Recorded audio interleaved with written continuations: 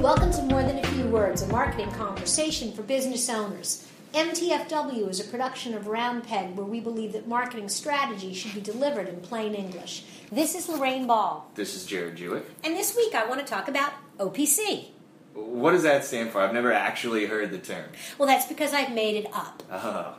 So, what OPC is? Well, to understand that, you really need to understand OPM, which is other people's money. Awesome. So that's a business term, right? If I'm understanding it correctly. Absolutely. There is this fundamental principle in business. It's very kind of well accepted, this idea that if you've got an idea and you want to grow a business, one of the most effective ways to accelerate your growth is by using other people's money.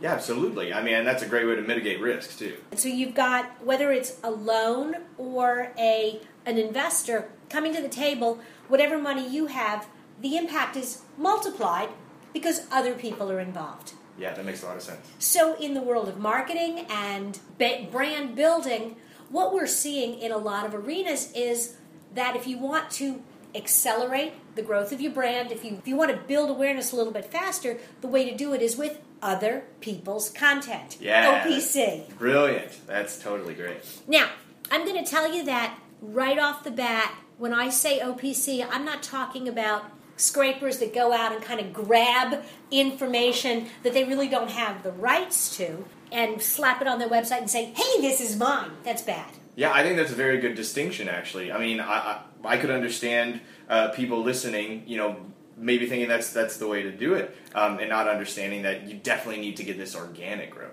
And you need to have permission. So what you really want to do is create opportunities for people to share words, pictures, thoughts, and ideas with you and about you.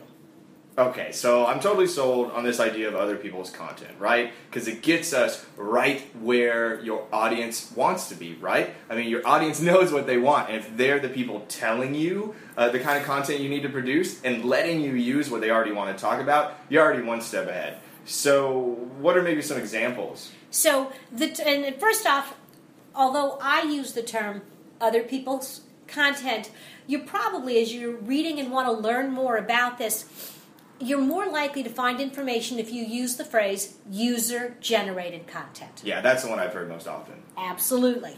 So there are a couple of different kinds, and the first and probably the most common, the one people think of, is this whole area of reviews. Yeah, reviews are huge. There's a multi-billion-dollar industry built specifically around reviews of all sorts. And some of this comes, everybody says, oh, it's the millennials and the millennials. And yes, this is a generation that has grown up using their smartphones and feeling like they can comment and interact. But I got to tell you, it's not just your generation that is really embracing this idea of, I want to know what other people think. I think that's a great point. I think as more and more people, especially outside my generation, adopt and become more comfortable with the technology, I mean, it's human nature to want to trust one another. I mean, what's the statistic? Like 85% of smartphone social media users are totally trusting online restaurant reviews, but from fellow diners. Much, much more than from these professional food review sites. I can tell you, we travel all over the world, and I never go anywhere without my TripAdvisor app. Oh, yeah. And we've been in some of the most amazing restaurants because we're sitting in our hotel and we're reading the TripAdvisor and we're reading the reviews of other people. And we were in Tel Aviv, and Andy found this great little restaurant, and it was fabulous description down in Jaffa. Took the bus down there, got off the bus, and thought to myself, we're going to die. I don't know where you have put us. And he kept saying, no, the reviews say this place is great. I'm like, they're lying. Yeah. And we come around this corner, and here's this restaurant on the ocean, fabulous restaurant, enormous. Hundreds of people in this place would never have seen it from the road. And it had to be the very best meal we had that entire trip. That is an awesome story. Do you think that restaurant even knows that they're getting these kind of TripAdvisor reviews? I mean, obviously, it sounds like they're doing very well, but do you think that's even part of their strategy right now? It may or not be part of their strategy, but we stayed in a hotel somewhere else, and they had just opened, or had just opened under this new, whatever the umbrella was, and again, amazing service, and they were like, hey, would you mind doing a TripAdvisor review for us? We are new. If you like us, please, please, please. And so they were actively promoting it. And I think that's really the key is people want to know. They want to know what other people are finding that's good, that's not good. And the other side of it is people like sharing their experiences. Oh, totally. Everyone wants you to know that they had a great time, that they were happy, that they were satisfied. And really, to bring it back around, that's not something you can write. That's not something your brand can write. That's content that your audience has to write, and you can take advantage of. And so, as a business, and this really... I mean, I know a lot of people think restaurants and they think hotels, but sites like Angie's List, plumbers, roofers, sites like CNET that do reviews of technology. If you are in an industry offering products and services, there's a review site out there for you somewhere. And so you need to have a strategy. How are you going to ask customers for reviews? Where do you want them to review you? And what are you doing to monitor the comments to be sure if there is a negative review that you respond? Absolutely. And, I would even suggest from a search standpoint, if you don't think there's a place where you need to actually be out there, but I guarantee you there is, if you have the capacity, even on a really small scale and you're a small business, to create just a tiny section, where, like a forum even, where someone can put reviews for you on your site, do it. Absolutely do it.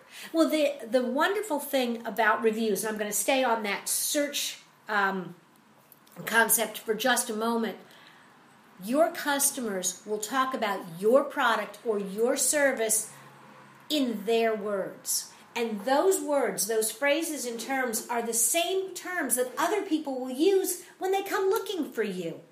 So have a page on your website where you post reviews. Send a follow-up email to your customers that says, hey, we really enjoyed working with you. If you've got any questions, please contact us. But oh, by the way, here's a link to Yelp or Google Plus or Angie's List or wherever review site, Hotels.com, TripAdvisor, that makes sense. Please post a comment. Real world, not just theory. We have these programs in place now for a lot of our clients. And two things happen. Number one, more people are likely to pick up a telephone and call them and say, hey, this kind of isn't working for me. I think you hit on an awesome point there, right? It really takes reaching out. And I think this moves into kind of the next point we want to make, that it sometimes really does take you going out there and soliciting this content. I mean, a lot of it, hopefully if you're doing your job, is going to come organically. But sometimes you do have to get your hands dirty. And when you go out and you ask, now you're getting people who maybe were or weren't 100% happy, but you've reached out again, so they think, wow, these guys really care. You're given the opportunity to be fabulous. The other thing that we are seeing is, as companies embrace this, it doesn't happen overnight, but suddenly Yelp starts showing up in the list of the top 5 or top 10 referring sites. Suddenly, you're getting traffic. People are finding you on Yelp. They're finding you on these different review sites. And now, that's becoming a source, and you are becoming a vendor of choice because there are positive reviews out there about you. Yeah, these platforms are specifically built to reward positive reviews, because they're in the business of making sure that people only have the best experiences. So again, if you get out there and you start soliciting this very positive feedback and user-generated content about your brand, the more likely you are to bring in a bigger audience. The other thing, again, is even if you're not actively soliciting, and of course I think you should be, but if you're not actively soliciting, you better be actively monitoring. Because people are going to talk about you whether or not you ask them to. Right, and it takes time to get into the conversation. It will take time away from what you're doing, but it's so important. It is absolutely important. You have to build it into your strategy. You know, I work with a lot of home services companies, and they're like, oh, I don't want to do that because what if someone says something bad about me? Well, here's the bottom line, folks. People are going to say both good and bad. What if they say something bad and you don't know it? Right. And then you can't respond to it. You have no way of mitigating or fixing the issue. So reviews are definitely the most common when people think about user-generated content, but there's tons of other great examples of companies using this idea of crowdsourcing to build awareness, to help them create products. One of my favorites, and this is kind of in this category of source material, Jimmy Fallon. He does a hashtag where he asks a question and basically has his community write his show for him. Yeah, I mean, can you imagine? He gets a whole 5, 7, 10 minutes worth of show out of reading these hilarious tweets that he solicits. And it's as easy as asking a question or asking his audience to share stories. And so in that instance, kind of I think the takeaway for any business is if you're looking for information, if you have built a community that you're actively engaged with, you're going to get a lot of information and answers. I'm getting ready for a presentation. Well, actually, by the time you hear this program, I will have given this presentation on user-generated content. I went to a couple of LinkedIn groups that I was a member of, and I asked the question, hey, I'm working on this presentation. Can you guys give me some examples? Another time, I went to my communities and said, hey, we've been using do.com, and that product is going away. Anybody got suggestions on what I can replace it with? That's so awesome. I like how your first example was kind of an inception, kind of source material within source material. But it's very important that you were able to recognize a group that was willing and ready to give that kind of feedback. And one of the tips, one of the things that I think a lot of people forget to close the loop is they throw the question out there, they get all the information, and they forget to say thank you. Yeah. You know, when people responded to one of my questions, I went through, and even if it was a stupid answer, I went through and I liked it or I replied, because social media is about ego. Oh, totally. And you want to guarantee that you never get responses again from the same people? Yeah, is you don't say thank you. Yeah. And it's such a little thing, and it makes people feel appreciated. Now, if Jimmy Fallon has shared your story, I'm pretty sure those people now bookmark him and follow him and deliberately try to hashtag and get in that conversation to get noticed. And because he has such a large group, he can't acknowledge everyone, but it's kind of like B.F. Skinner's intermittent reinforcement. You don't have to give every rat a pellet every day in order for him to continue to keep trying. Just right. Every now and then you got to make sure that people see, oh, she says thank you. Oh, she retweets or she replies or acknowledges. And across the board, that's the thing with this kind of content. You have to have a way to ask for it. You have to have a way to collect it, and to use it, and then to say thank you. Absolutely. And just like you said before, there's two sides of it. A lot of it is ego-based. So a lot of people, really want to give you their own content so that they get recognized. And of course, the other half of it are people who genuinely care about your brand and want to make sure you're doing things better. And love you for what you are, but if they think their advice can help you get to the next level, they're absolutely on board with creating and sharing this content. And so, you've got kind of source material. Another way to kind of engage people is through contests. And,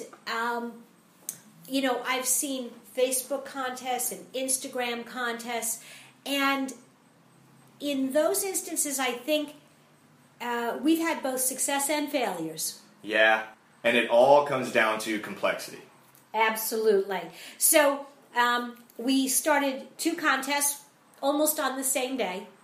One was, hey, share a picture of your pet and get your friends to vote for your pet to win a free day of grooming for your pet. Pretty simple. Upload photo, send link. The other one, share a recipe and a picture, and then we'll pick the one we like. Mm-hmm. It was missing, unfortunately, I think, that level of instant gratification. We asked them to do 2 pretty specific things, and then to wait, which didn't pan out. And so part of the challenge is people could come across the pet contest and see it. If they could see it on Facebook, they could see it on their phone, and odds are, if you're a pet owner, you've got a picture already on your Facebook page. You've got a picture already in your phone. All you had to do was push upload, and you were instantaneously in the contest. Totally. I mean, it takes 2 seconds, right? You remove any sort of barrier, right? You raise the ease of access, and all someone has to do is click upload, done, and all of a sudden they're in a contest to win something. That's huge. And so that was great. Now the recipe contest, I might see it, and I've got a recipe that would work, and I could start typing in my recipe, but now I have to have a picture, and wow, I haven't made that. And so suddenly, I'll get back to it. And you never did. Right. And so we're going to redo that contest and go back to, hey, cook something and send us a picture. And I think we have a much better shot of getting some interaction and some entries based on just the pictures, and then asking people to vote on what they're most likely to want to eat. Oh, totally. And I think that's a concept that goes across all of this kind of gathering of user-generated content, is that if you can lower any sort of barrier to entry, you're, essentially open the floodgates, you're definitely going to get a much larger volume of content rolling in. So, as you're kind of thinking about your own user-generating strategy, there are a couple of things to keep in mind. The first is the contest and the content itself builds awareness of your brand, creates some conversation, and so that's very positive. You have an opportunity, however, to do more, and particularly with some of these photo contests where people are voting, it gave us an opportunity to build an email list. Yeah, that's the other half of generating user content, is making sure those users stick with you and you're reaching back out to them. And so one of the things that we did on the pet contest was we sent a thank you note to everybody who entered and everybody who voted, because we had their email addresses, and thanked them for participating, but also let them know that the company that ran the contest had just made a significant contribution to the Humane Society. These were people who were interested in animals, and we made that connection. So they had a little bit of fun. Somebody won a grooming day for their dog, and everybody walks away going, wow, those guys like animals. Isn't that cool? I mean, literally knocking out 3 birds with 1 stone, and that just being a contest, an easy photo upload contest. And there are a lot of web tools. We happen to use Wishpond for that, but there are a lot of tools that can do it, and relatively inexpensive. The last thing, and this is kind of a different use of user-generated content is really designed to build awareness of brands or events. And I had a chance recently to see this in action, and I thought it was, brilliant. But anytime you're going to have an event, create a hashtag. Make sure all your participants know there's a hashtag. And suddenly in Twitter and Facebook or Instagram, there's lots of conversations going on, and your name just keeps popping up over and over and over again. I think this strategy really kind of blossomed with the advent and kind of the adoption of social media. I mean, there are... Foursquare is a good example, I think. When it was in its heyday, it was used primarily for events and getting content about these events out on Twitter, on Facebook, and people coming together to talk about the experience they were having. Well, and like at a conference, for example, the advantage is when you follow the hashtag, if there are multiple sessions going on, you can get updates from the sessions you didn't attend. If for some reason you can't be at an event, you can still follow the conversations, get links to the presentations based on what's going on in the timeline. And so as an event organizer, you certainly want to do that. But then I think there's kind of that next level, and I've seen some really good use of this, where you get a select group of people and specifically create an experience for them designed to promote and, again, expand your brand. So the Super Bowl did it with their Social 46 here in Indianapolis, and I just had a chance to go to the Brickyard 400 as a member of a social influencer group. I got tickets to the event, and when I got there, they sort of laid out for us a little bit of information and then kind of gave us a scavenger hunt designed to get us to deliberately move around the track, sharing our experiences. That was really brilliant. I thought it was a great use of a small community. They had tickets. It didn't really cost them a lot. The only mistake I think they made was I got a sheet that had literally 8 hashtags, 4 different ones for, so it was for all the different sponsors, it was for everything. I had Twitter handles, Facebook handles, hashtags, Instagram handles. This page must have had 14 different, and most of the hashtags were too long. Yeah, that's, and we'll keep coming back to it. I mean, it's the idea of why have such a high barrier to entry, right? Why make it so difficult when you can just use one hashtag for your event, make it very easy for people who are going to be sharing this content anyways to talk about you. Anything really beyond condensing it down to 1 or 2 hashtags is sounds kind of crazy to me. Well, I mean, and I know they wanted because Crown Royal and Kroger were both sponsors. They were calling it the JWW 400. They wanted to get that there. They wanted the Indianapolis Motor Speedway and IMS. But the truth was, the message got so diluted, most of us were working in Twitter. We had 140 characters. So if you're going to have an event, pick one hashtag. Give people some examples of, now this they did do. I had a couple of sample tweets, and then give them things to do that they can take photos of, that they can share the content and help share your story. Yeah, you've got to tee it up for people. Absolutely. So we could go on forever. What I'd like to do instead is extend an invitation. Number one, if you are listening to this on iTunes, go to morethanafewwords.com and you will find this podcast along with a copy of my PowerPoint deck from my presentation. You'll also find a link to a blog post about this same topic. And what I'd love you to do is share in the comments 1 or 2 suggestions of your own successful user-generated content programs.